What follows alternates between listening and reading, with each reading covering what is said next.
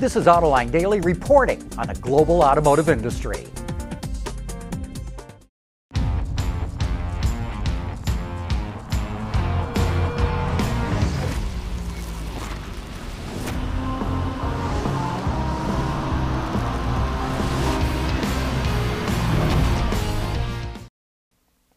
European and Asian automakers heaved a sigh of relief yesterday when the Trump administration said it will delay putting import tariffs on passenger cars for 6 months. Auto stocks bounced up on the news, but Bloomberg reports that relief could be short-lived. President Trump wants the EU and Japan to agree to a deal that would limit or restrict imports of automobiles and parts. The World Trade Organization rules prohibit voluntary export restraints, but some countries, like Germany, which relies heavily on the U.S. for car sales, would rather agree to voluntary restraints instead of tariffs. Automakers will soon introduce dozens of new electric vehicles.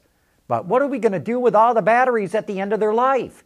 Honda announced it's working with the utility company, American Electric Power, to develop a network of used batteries that could be integrated into the AEP's electrical system.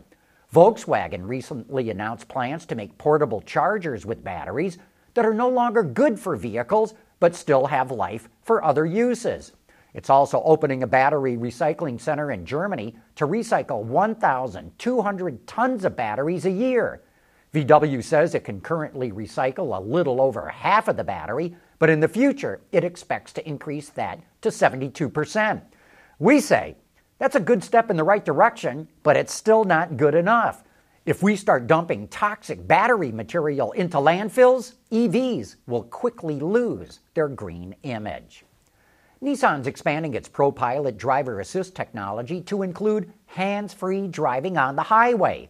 First, you have to set a route with the navigation. Then, once the car gets on the highway, you can take your hands off the wheel, kind of like Cadillac's Super Cruise system. ProPilot will keep the vehicle in a single lane, but will also help with passing, lane diversions, and lane exiting.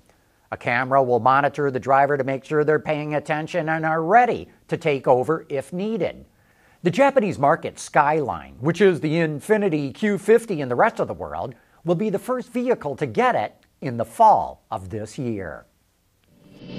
Autoline Daily is brought to you by Bridgestone Tires. Your journey, our passion. Taking a breath of fresh air will always be possible in future Hyundai and Kia vehicles because the group has developed what it calls the Smart Air Purification System, and it uses a laser to monitor the air quality inside of a car and then automatically filters it if the quality sinks below a specific level. This could include closing the windows to help the process. To me, it sounds perfect for countries with high levels of pollution, like China.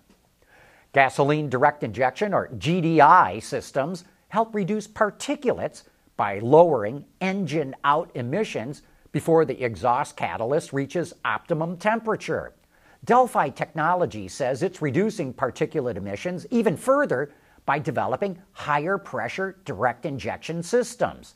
In 2016, it came out with a 350-bar system. That's nearly 5,100 psi, and that reduced exhaust particulates up to 70% compared with the 200-bar systems that are currently used. But now Delphi is ratcheting that up to over 500 bar, or over 7,250 psi.